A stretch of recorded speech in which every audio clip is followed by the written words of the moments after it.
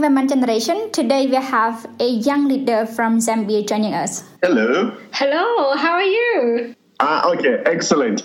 How are you doing? I'm doing good. So everything is fine here. And how is New York? Excellent. I'm very excited and thank you for being so thoughtful. This is the work that I do. This is the work that I enjoy. And I always look forward to having conversations with people.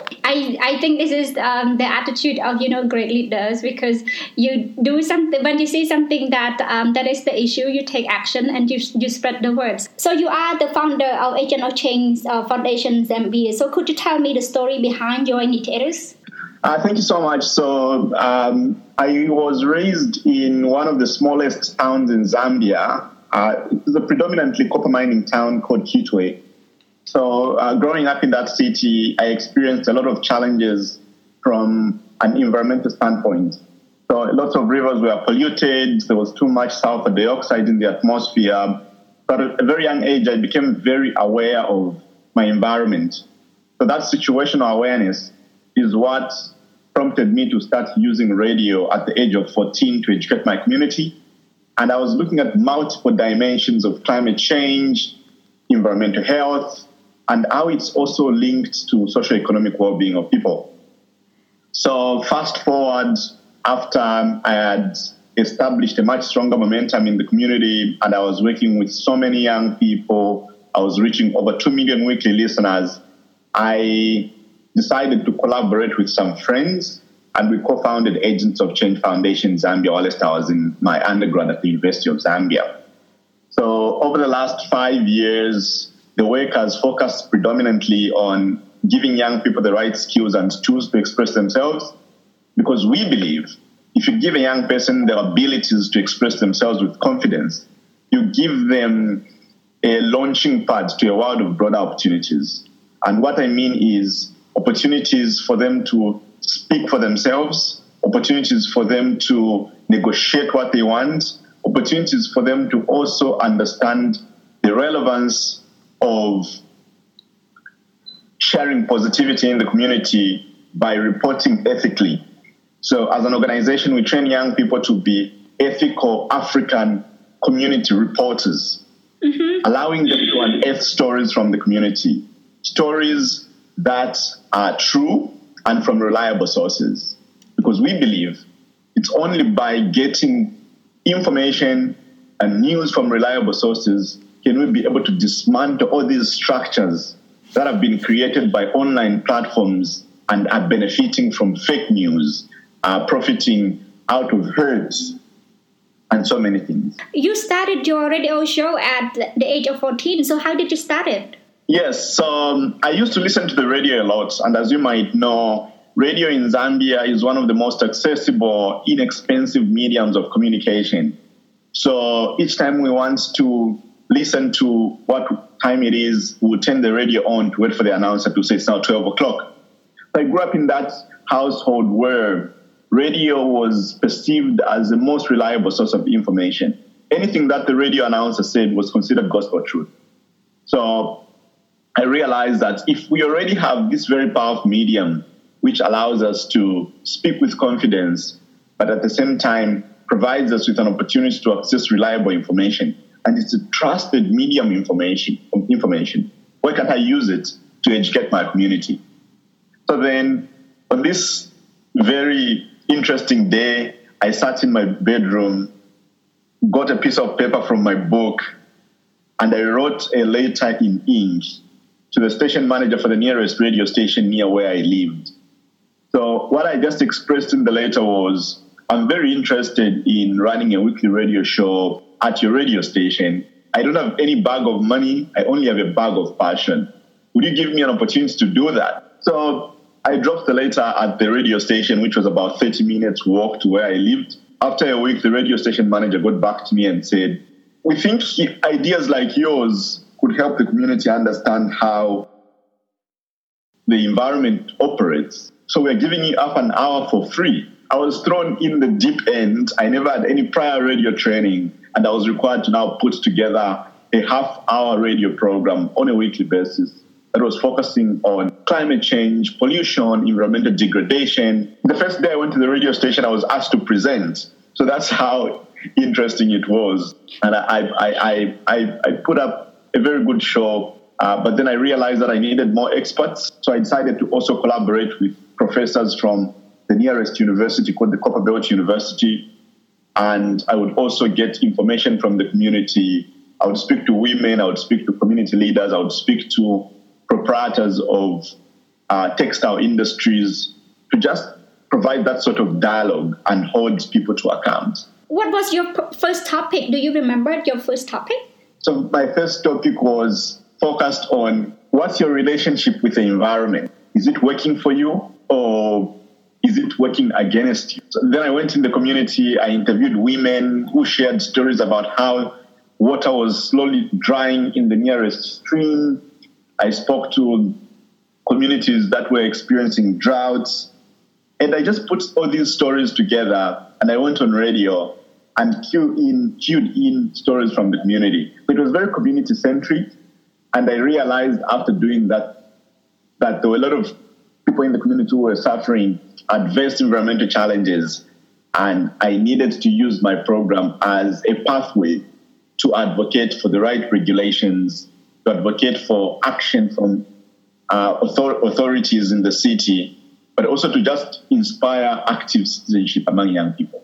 Mm-hmm.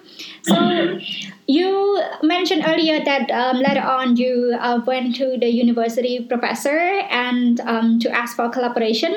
And I go through your website and I saw that you have other organizations who support your initiatives as well. So how do you inspire other organizations and university professors to support you?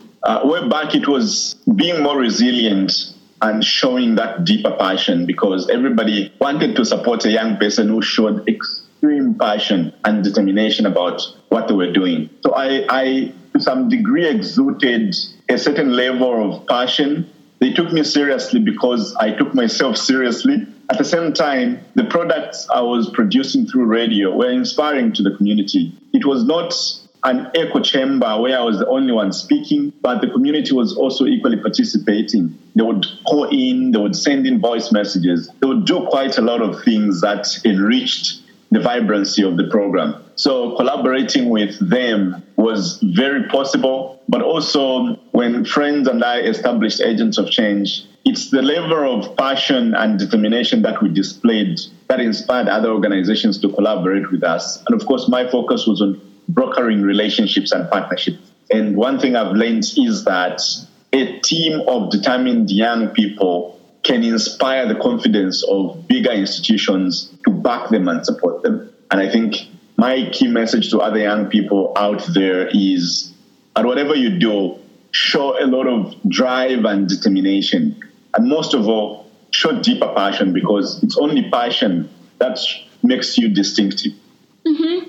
So how do you show other people your resilience, your passion, and your determination? Because I think other young people may find it hard to show other people. So in my case, it has been through waking up on a daily basis and realizing that I live a life of purpose, and that purpose only manifests in the daily activities that I do, in the way I carry myself, in the way I carry my organization and multiple organizations I belong to, in the way that I inspire other people to follow a common vision. And over the years, we've been working with over 1,000 young people just in Zambia. But also in my personal work, I have offered my services, sometimes on a voluntary basis, to offer trainings to young people.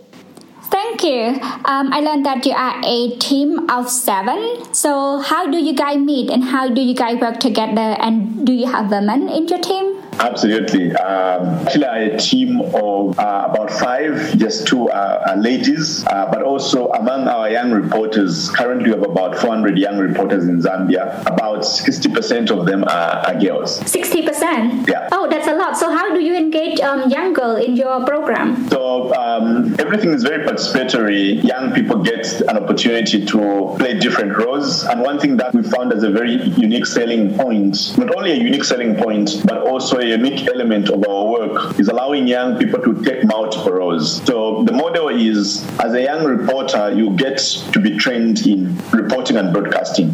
So you go through research, you go through show hosting, where you learn how to host a show. You go through production, where you learn how to produce a show. You also go through community reporting, where you learn how to go in the community to report. So all these young people undergo different roles on a monthly basis. For this particular month, you might be the show host, and the next month you're going to be a field reporter, where you go in the community to collect stories. And we've observed that both young women and young men play fundamental roles. But most importantly, I'm so excited to see that most of the girls that we have in our program have taken up leadership roles in their schools. Others are head girls, others are school prefects. And it's because of, to some degree, the confidence we give them by being on radio. Because to go on radio, you need to develop the self-confidence to express yourself. You need to do research for you to speak with confidence about the issues you're speaking to. We are empowering them with the skills to express themselves, to negotiate, even for things like safer sex, for example. We are also giving them an opportunity for them to realize that they can grow professionally and not be caught up in the vicious cycle of child marriages or any other social ills that have been conflicting and afflicting our communities. Okay, so do you have any message for young people who want to start something to make their community better? One thing that anybody needs to realize is that constraints build innovation. And I believe every society has specific constraints. And if you want to establish something that is long-lasting, think about those constraints and think about innovative solutions that can bend the curve. And you don't need to be great to start, but you have to start to be great. And that's something that Richard Branson reminds us. It's very possible if you're determined. You can do it, but first of all, think about those constraints, think about the innovations and creative ways you can solve those challenges, and then find the right team to execute that idea with. I just want to remind young people that despite the challenges that we seem to be going through with the coronavirus, there's still hope for us as a young people, a young population of the world, to work together and collaborate beyond borders. You don't have to be very comfortable with only working within the boundaries of your border, because you're now living in a global world, in a global village, where all of us inextricably dependent upon one another. Thank you so much for your time joining us today. Thank you. I'm so excited.